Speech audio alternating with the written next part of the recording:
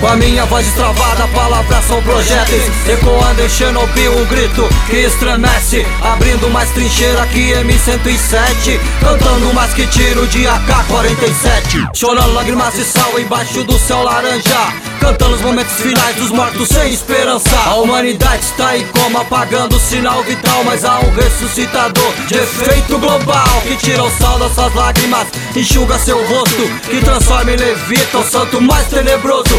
O mal entra pelas narinas, você respira a morte, seus olhos são arrancados, cegados pelo holofote. Deus enviou o seu filho pra te livrar da desgraça, e você fez uma bomba pra explodir sua casa.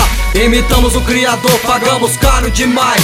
Saiba que sem Deus, nenhum progresso traz a paz. Quanto tempo de estudo, avanços da medicina, mas não restauramos um dedo, uma unha perdida, invenções coquetéis, a cura pelas drogas, criação de estruturas nunca serão biológicas. Armas pra matar mais, músicas irracionais, com a fazenda e os currais pra criar animais. Até o senhor feudal hoje é escravo também. A vida é um resgate sem preço, por isso não morra refém. Do cataclisma Armagedom e destruição. Do cataclisma Armagedom e destruição. Do cataclisma Armagedom, destruição, destruição, destruição. Até quando Muhammad Ali apanhará da vida? Se um falso pastor te afoga nas águas perdidas, acorda abençoado teu tsunami nos barracos, com enxurrada de ódio te transformando em pedaços. E fez-se o mundo virtual muito mais colorido. Quanto mais megabytes, quanto mais megapixel. Liga sua webcam que eu preciso te ver. Mas na janela da Windows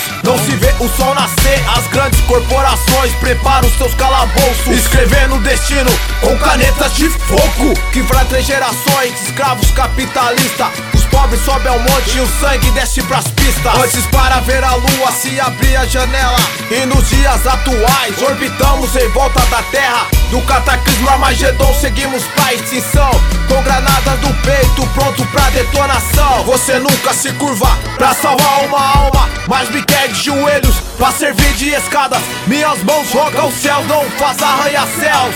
Meu fusca na terra, que eu quero é brilhar no céu. Põe desde já numa cápsula um sorriso inocente, guarda a compaixão dentro de um recipiente, pra que nossas crianças conheçam tais sentimentos quando vierem as guerras em tempos mais violentos.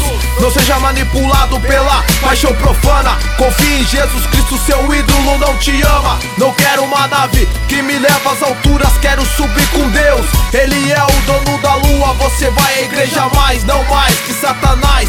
Enquanto você dorme no culto, ele te afasta da face do Pai. Livrai-me do inimigo, mas o inimigo sou eu, atirando o próprio reflexo, crente contra o ateu. Ponto 30, caneta de fogo que escreve tragédia. Ponto 40 escreverá, deixando severas sequelas. Ponto 50 escreverá o testamento de mais uma guerra.